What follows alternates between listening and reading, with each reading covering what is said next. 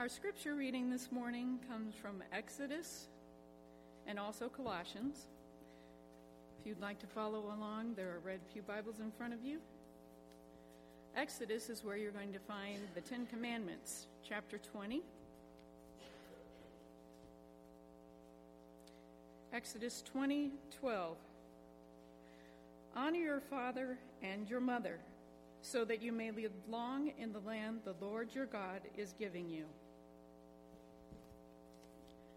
And from Colossians chapter 3, verses 18 through 4:1.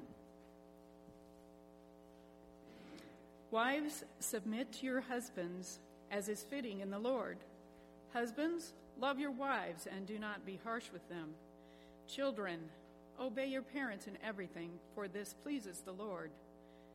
Fathers, do not embitter your children, or they will become discouraged.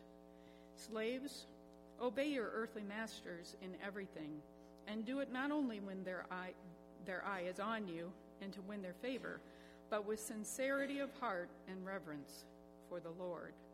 Whatever you do, work at it with all your heart as working for the Lord, not for men, since you know that you will receive an inheritance from the Lord as a reward.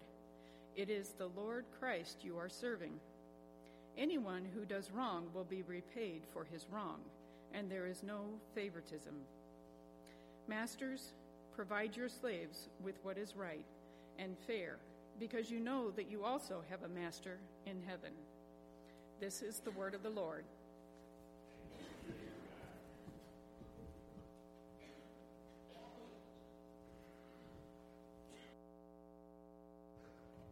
As we continue through the Ten Commandments, we are halfway done. Let's pray as we prepare to talk about this text. God and Father, I come to you this morning and pray that you might be speaking to all of us as our Heavenly Father, teaching us to be obedient children to your word. Pray that you might be with all of us sinners as we sit under your word, and be with me, a sinner, as I seek to proclaim it. Pray these things in the name of Jesus. Amen. So, as a lot of you know and have asked us about, a little earlier this year, Elizabeth and I got to spend a week and a half in Japan. And it was a sweet time. We were visiting two couples we were friends with in Tokyo. We got to eat lots of noodles and raw fish and raw horse at one point, in my case. But it was also just one of those fun times for me to reflect on how different our cultures are. Japan is a culture that is deeply ingrained with sort of norms of honor and respect and communal identity. You can see it in really beautiful ways. Like, I think about, we rode the Tokyo Metro, which is insanely busy. Everyone rides trains in Japan. Of the 50 busiest train stations in the world, all but 6 of them are in Japan. And we would pass through like the busiest station in the world, and at rush hour at a few points, and people were so packed into these cars that you could like lift your feet up and you would just be held there because everyone's pressed together, and it was silent. No one would talk above a whisper. No one would make any noises or be on their phone because they had this sense of respecting each other and not bothering each other. Or I think about how one of my friends, he lost a wallet with the equivalent of a couple $100 in it because Japan's still largely cash-based. And the police showed up at his door the next day with the wallet because someone had turned it in, which apparently is a normal thing that happens every day in Tokyo. And there's challenging parts of that communal identity, too. There were a few times when I saw someone kind of mess up in some way, like cause some delay or some hiccup, and that look of shame on their faces was heartbreaking. We shouldn't pretend, like there aren't hard things about that kind of culture. But at the same time, I can't help reflecting just on, we were both stunned that in Tokyo, a city of 26 million people, the largest city in the world, all children from the age of 5 up walk to school alone without their parents every day, and nothing bad happens because they have just this sense of, everyone looks out for each other and protects and cares for these kids. And there was something beautiful there. I say all of that because that is this one cultural world with good and bad parts of it, and that is not the world that we live in the United States. We are like the opposite culturally. We are deeply individualistic In Japan, people just assume that you owe these debts to your family and to society, and who you are is really made up of what, groups of people you're in. Here, we are a nation who is deeply against that, honestly. I mean, and that's not a new thing, right? Like, our origin story rests in deciding we didn't want to pay the king taxes anymore and going to war with him. We've always been a nation about rebelling against authority. That's only become more pronounced over the years, so that, right? I mean, not even recently, the cultural myth for most of us growing up was like, what it means to become an adult is that you get your leather jacket and buy your motorcycle and ride off into the sunset, right? Tell the old man to leave you alone. That is deeply ingrained in our culture. And because of that, we, I think, are particularly not primed to think about something like this fifth commandment. When it starts off with the word honor, right, and has to do with our identity together as part of a group of people, we need to be especially attentive to the ways it might challenge us. But with that said, let's just turn first and look at the commandment in its specific sense. Let's just read it again. It says, honor your father and your mother, so that you may live long in the land the Lord your God is giving you. First, let's notice a couple specific things about that commandment. One, although we might miss this, is that it's a command to honor both fathers and mothers, which we might say, duh, that's obvious. But actually, in the ancient world, that was revolutionary, because there are lots of examples of other legal kind of codes of the ancient world that tell people to honor their fathers. But this is the only one that gives mothers an equal place of honor in the family. And in fact, Scripture regularly honors mother in a way that's different from its surrounding world. For example, in Leviticus, it even lists mothers first. It says, each of you must respect your mother and your father. Then the second thing to notice, just going back to that commandment, is that what we're supposed to do to them is honor them. And like we said, that's a weird word for many of us in America. And the word literally means, it comes actually from the word that means heavy. And it means to treat them with an appropriate weight, which is that we're supposed to see their role in our lives as weighty and meaningful, and we're supposed to act toward them in a way that reflects that weightiness that they're supposed to carry. And the third thing to notice about this specific commandment is that there is not an age limit placed on it. It does not say, children, honor your parents. And that is important. I mean, absolutely, young people, you are included in this commandment. And in some ways, it's going to have special relevance for you because you still live under your parents' authority. But this commandment applies to everybody in Israelite society and in the church. We're all, even though it might look different at different points, called to honor our father and mother. And then one final note about the specific commandment is that it comes with a promise, so that you may live long in the land the Lord your God is giving you. The idea seems to be that as Israel keeps this commandment, they will endure in the promised land. God will particularly bless their honoring of their parents. We're going to get into a little more detail about that in a minute. But first, we just need to say, in some ways, again, because of our cultural place, that this commandment is treated as a big deal within the law of Moses. Like we said, in America, we tend to view rebellion as like the baseline, a natural part of growing up. It's a sign that you've become an adult, that you tell your parents where to stuff it. But in the law of Moses, for example, from Leviticus, consider this. For anyone who curses his father or his mother shall surely be put to death. He has cursed his father or his mother. His blood is upon him.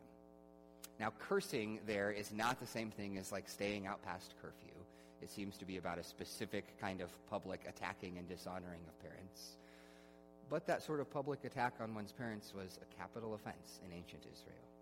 Or this from Deuteronomy gets at the same thing. It says, if a man has a stubborn and rebellious son who will not obey the voice of his father or the voice of his mother, and though they discipline him will not listen to them, then his father and his mother shall take hold of him and bring him out to the elders of his city at the gate. And then all the men of the city shall stone him to death with stones. So you shall purge the evil from your midst, and all Israel shall hear and fear. Again, that is not just about breaking a rule once or twice. That is a sort of posture of unrepentant rebellion and refusal of correction, But again, it resulted in being executed. And it's a shall there for the stone him to death, not a may. It's a command. So that means that God apparently views this sort of rebellion as a big deal. So then the next natural question we have, I think, is why? Why on earth would you treat disrespecting, disobeying one's parents with that kind of seriousness? And there are really two levels to that answer. The first level is that within the people of God, faith is normally transmitted through families. The first part of why Scripture holds this as important is because it understands that within God's people, the normal way faith gets transmitted is through families. Parents are supposed to raise their children to follow the Lord. For example, in the book of Deuteronomy, God speaks about the importance of his word, and he says this. He says, "Fix these words of mine in your hearts and minds. Tie them as symbols on your hands and bind them on your foreheads. Teach them to your children, talking about them when you sit at home and when you walk along the road, when you lie down and when you get up." So he says godly parents should be constantly, right, all the time, teaching their children the word of the Lord. And then it goes on to say this. Here's why it says to do this, going on in Deuteronomy. It says, "So that your days and the days of your children may be many in the land the Lord swore to give your ancestors, as many as the days that the heavens are above the earth." Does that sound familiar? That's because that's the promise here of the fifth commandment, that the idea is that as you teach your children to follow the Lord and trust in his word, that's how that blessing of longevity in the land was to come about. So within that structure, it makes sense to say that children need to honor and obey their parents, because that's the way that they learn how to follow the Lord and be Christians. But of course, the world doesn't always work like that. And even in ancient Israel, it didn't always work like that. And so we might say, yeah, but that doesn't always happen, right? Parents don't always raise their children in that way. And that's where the second layer of why Scripture commands this is. That is that when Scripture addresses authority, it almost always seems to say two things at once. One is that it says that authorities should behave a certain way, and they have certain obligations, and we're going to talk about that in a minute. But the second thing it says is that even when those authorities fail to keep those obligations, generally, there are a few exceptions, but generally it is still right for us to honor and respect them, because it's still better to do that than the opposite. So for example, even an unjust government in Scripture is worthy of a certain sort of honor.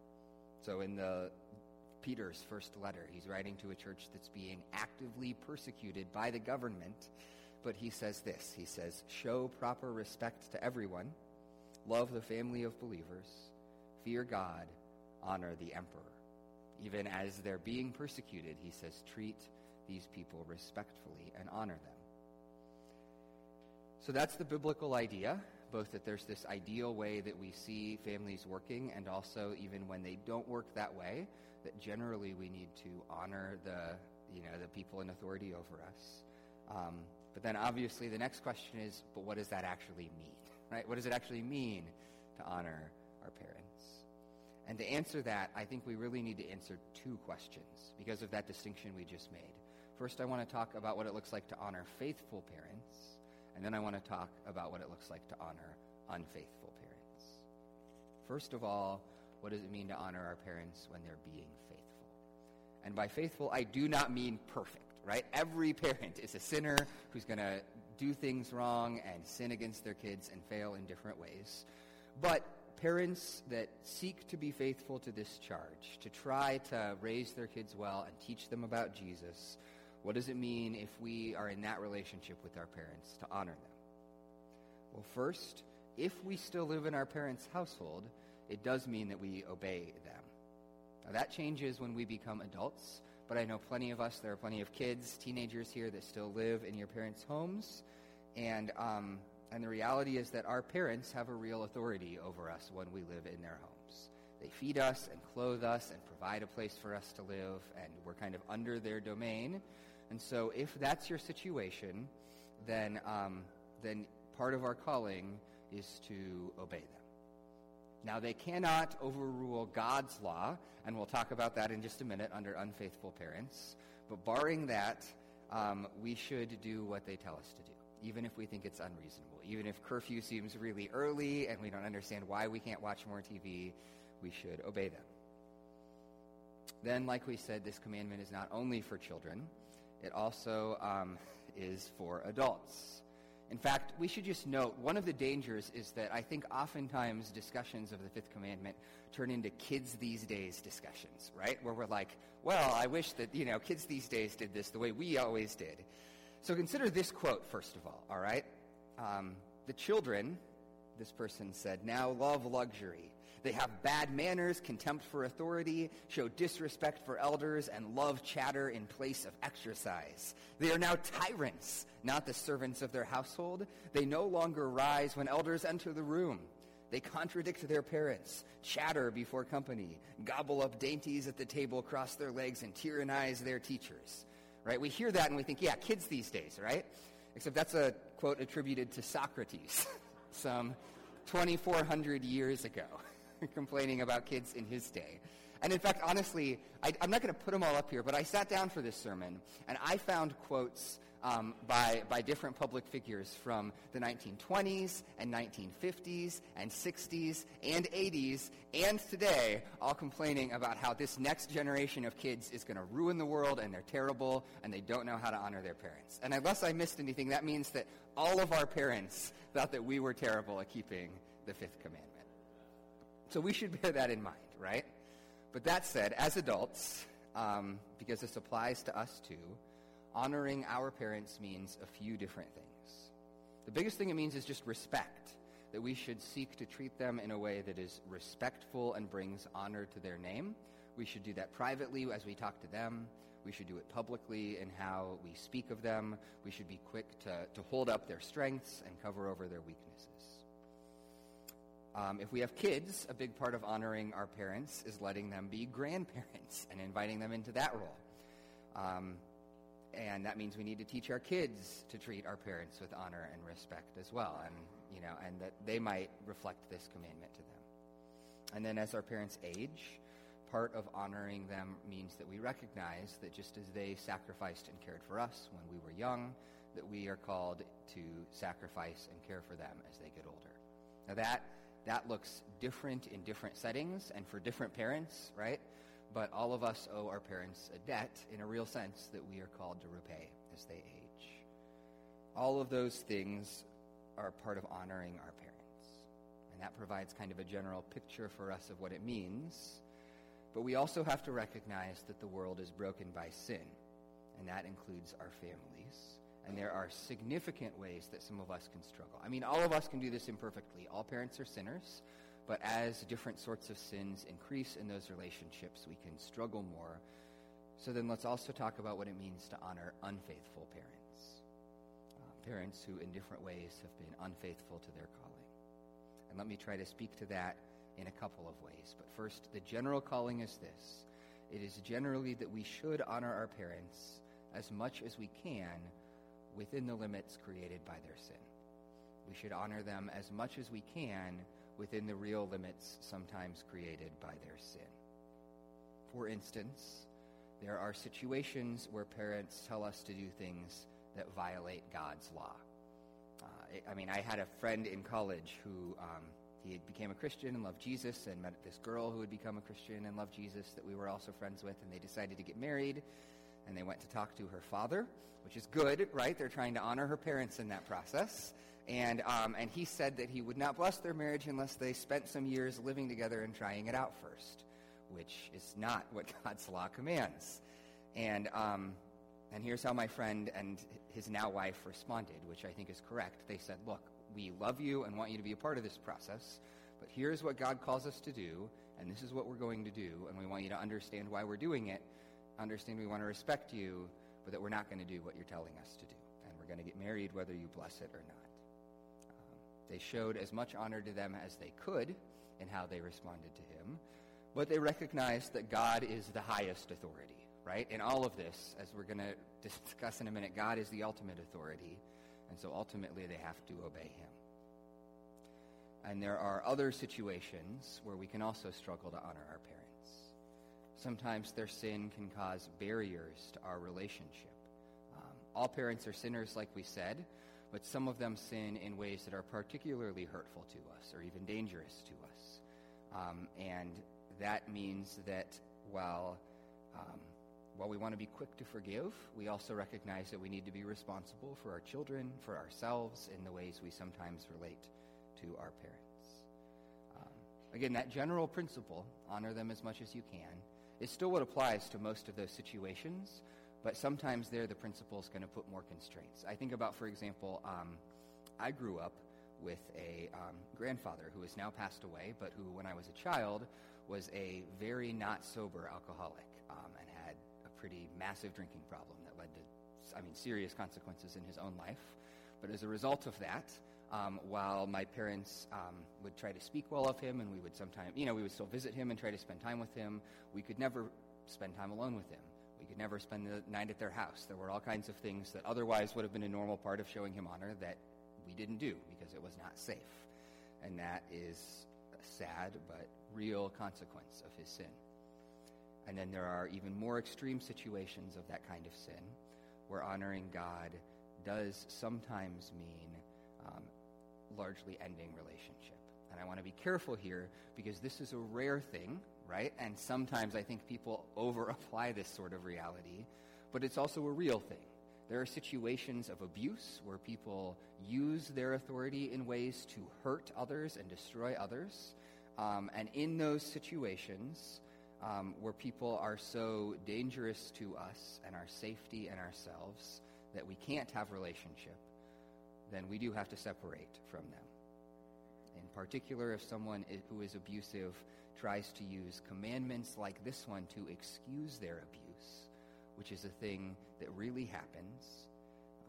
In situations, for example, like I have had to deal with situations where a parent will physically hurt their children and use this sort of commandment to try to justify what they're doing.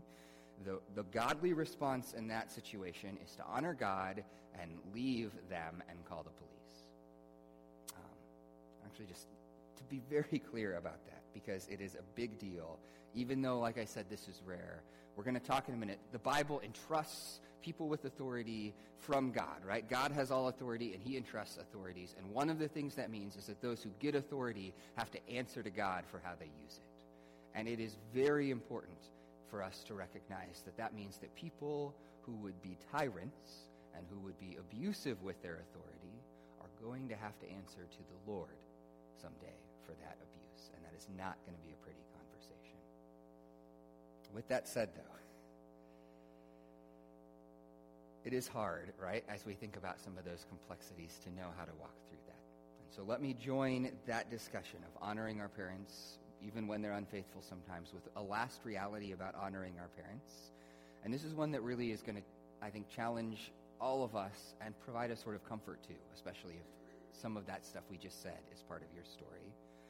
One of the teachings of the New Testament is that while this commandment does still apply, our Christian faith will in fact often cause issues within our families. Consider this from Matthew 10. Jesus says, "Do not suppose that I've come to bring peace to the earth. I did not come to bring peace, but a sword. For I have come to turn a man against his father, a daughter against her mother, a daughter-in-law against her mother-in-law." Now, what does Jesus mean when he says that, right? He does not mean that we don't have to still honor our parents anymore. In fact, at other places in the New Testament, he explicitly says that commandment still applies. But what he's saying is that he recognizes coming with his kingdom in a way that will change our priorities and that can, in fact, cause conflicts within our families and cause struggle within our families. Think about that friend that I mentioned and his wife and the conflict they had with her father. That is a reality that Jesus recognizes. In fact, he insists that we have to be willing to let that kind of conflict come into our families as we follow him. He puts it starkly in the Gospel of Luke. He says, "If anyone comes to me and does not hate father and mother, wife and children, brothers and sisters, yes, even his own life, such a person cannot be my disciple." Now, that is strong language, hate. And again, Jesus is not saying that we're not supposed to still honor and respect our families. But rather, he's speaking to this group of people who say, man, we want to follow Jesus, but we want our parents to always like us and approve of all of our life choices. we want our inheritance, and we want them to watch our grandkids, right? We want these benefits of this family. And Jesus says that ultimately what we are called to do is love him and love God in such a way that even as we do love and honor and value earthly things, they're relativized so much by our love for God that the world might view them as hate. And that is a hard thing for us to hear, for all of us. Although maybe I think there's also a comfort even in that, if that has been your experience, if in seeking to obey Jesus you've ended up in a place where your family has kind of turned against you or ostracized you. But it also comes with a promise. Jesus says this. He says, here's from Mark 10, he says, "Truly I tell you, no one who has left home or brothers or sisters or mother or father or children or fields for me and the gospel will fail to receive 100 times as much in this present age. Homes, brothers, sisters, mothers, children, and fields, along with persecutions, and in the age to come, eternal life." So here's the question. What is Jesus talking about? What does it mean we get 100 brothers and sisters and mothers in this age? The answer is that Jesus is talking about the church. The Bible over and over describes us as God's family. Not in a way that means we aren't also a part of our biological families, which we are, but in a way that does mean that we're supposed to find a sort of love and support and belonging in the church that will help us and support us even when we have to face faithlessness and failure within our families. That is a good hope to those of us that struggle with that kind of brokenness in our families. It's also a challenge to all of us in the church to recognize that we're supposed to be supporting each other in that kind of way, that we should have a sort of closeness and care for one another, that you can say, like, man, it hurts me that I've lost this connection with my parents, with my siblings because of Jesus, but I also recognize that I have this family of God that loves and supports me even in the midst of it. That last note about that family we have in the church is starting to bleed into something we should probably name. If you remember, in each of our sermons, we've said there's a kind of narrow application of the commandment, which is true and specific for us, but then it's also meant to cover a category of things and call us to a larger set of obediences within the Christian life. And so we're starting to bleed into that category, so let's just name it. What is the category of sins and obedience the fifth commandment addresses? Well, the answer is that the fifth commandment calls us to honor all authorities and to exercise authority honorably. As we roll it out just from how we treat our parents, it calls us to honor all authorities and to exercise our authority honorably. Let's talk about each of those. First of all, it calls us to honor all authorities. Scripture views the family as the sort of basic building block of society, the most kind of basic unit within which we find a place, but the authority relationship there, in many ways, it also views as blown up and enlarged in the larger world. So, for example, the fifth commandment would call us to recognize that we're supposed to honor the state and our authorities in government. The Bible is full of commandments. We heard that one from 1 Peter already about honoring the emperor. Or take this from Romans 13. Let every person be subject to the governing authorities, for there's no authority except from God, and those that exist have been instituted by God.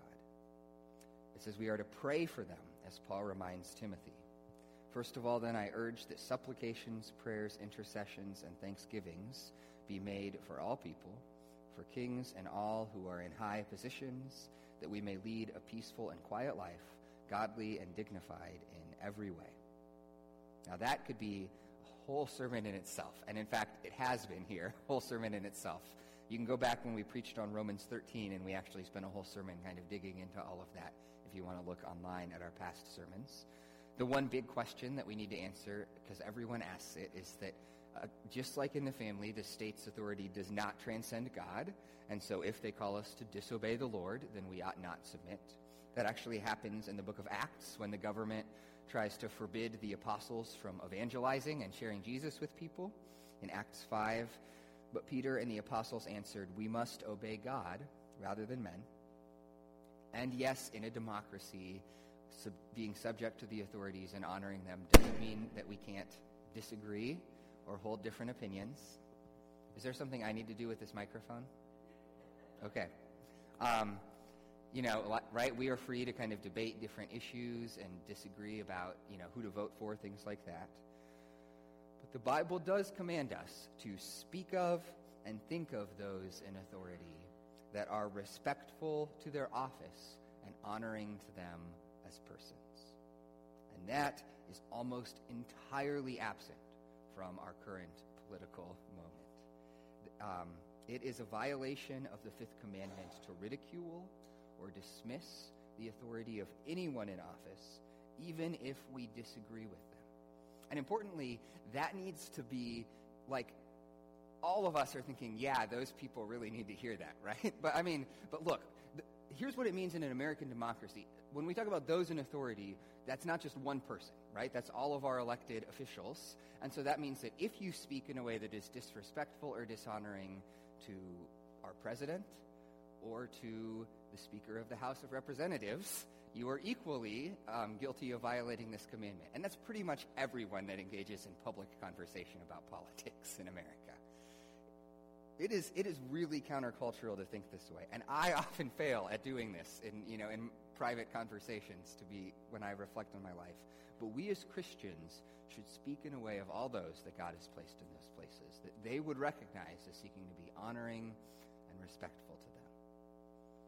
The fifth commandment also calls us to honor those in authority in the workplace. There's another area where it can be hard.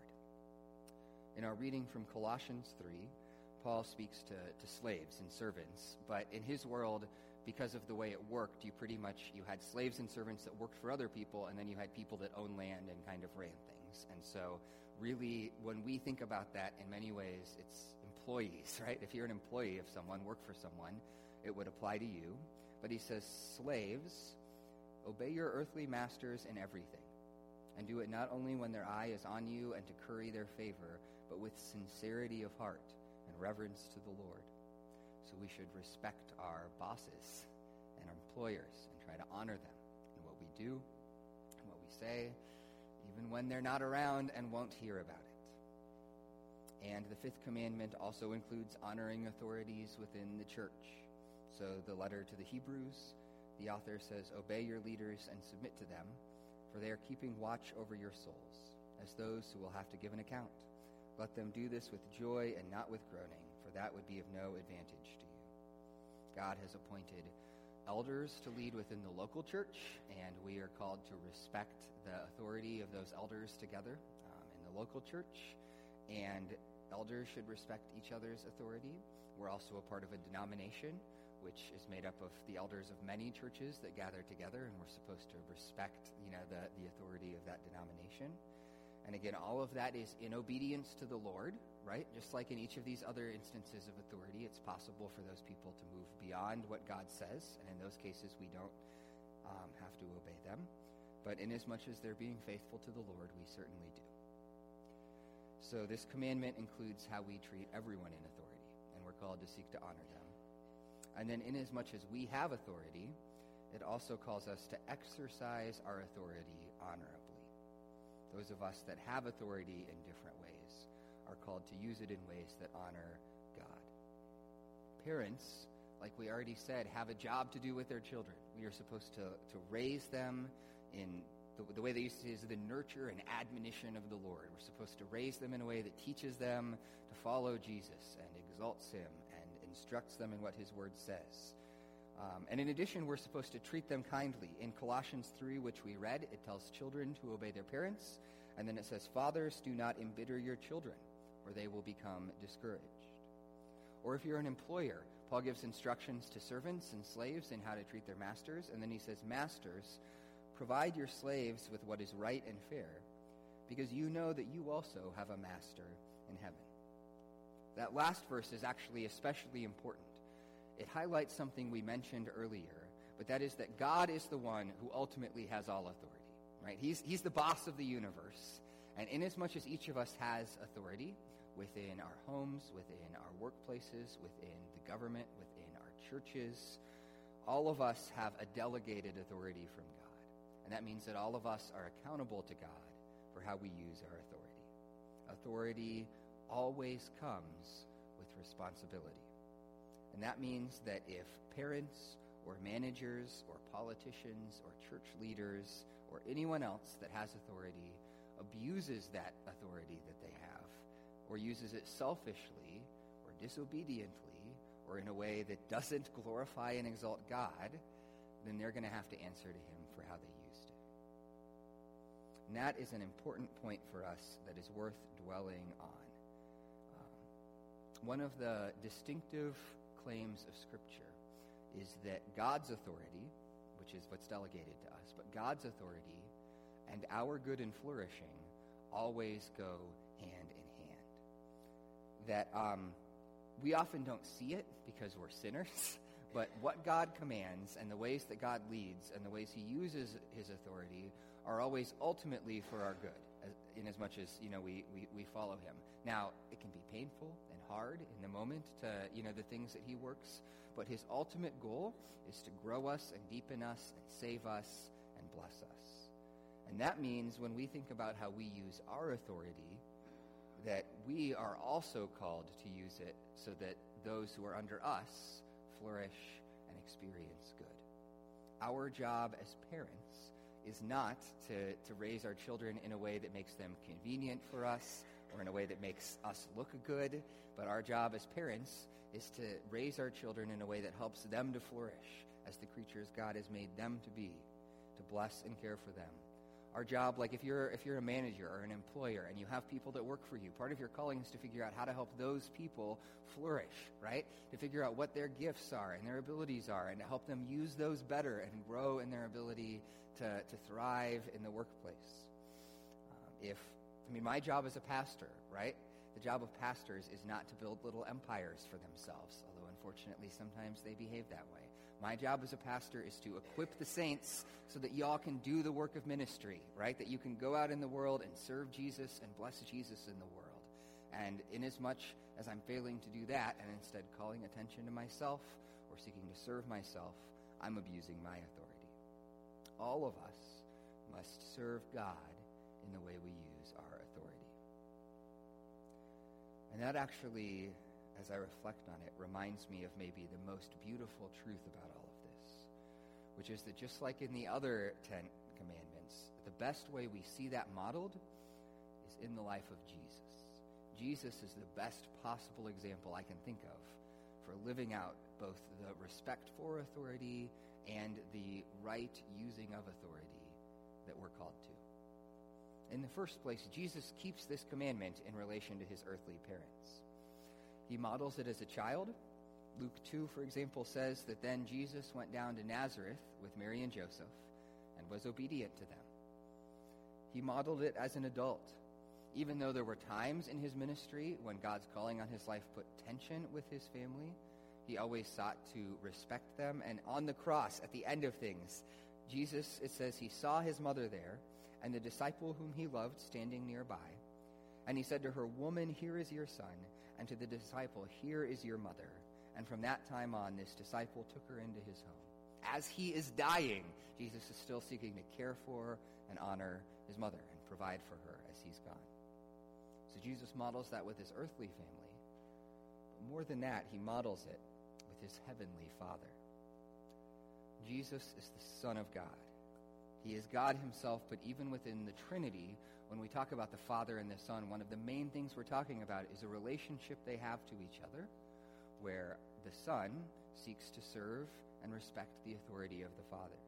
And Jesus talks this way all the time in his ministry. First of all, he stresses that his job is not to gain honor for himself, but to bring honor to the Father. So like John 12, he says, "My soul is troubled, and what shall I say? Father, save me from this hour?"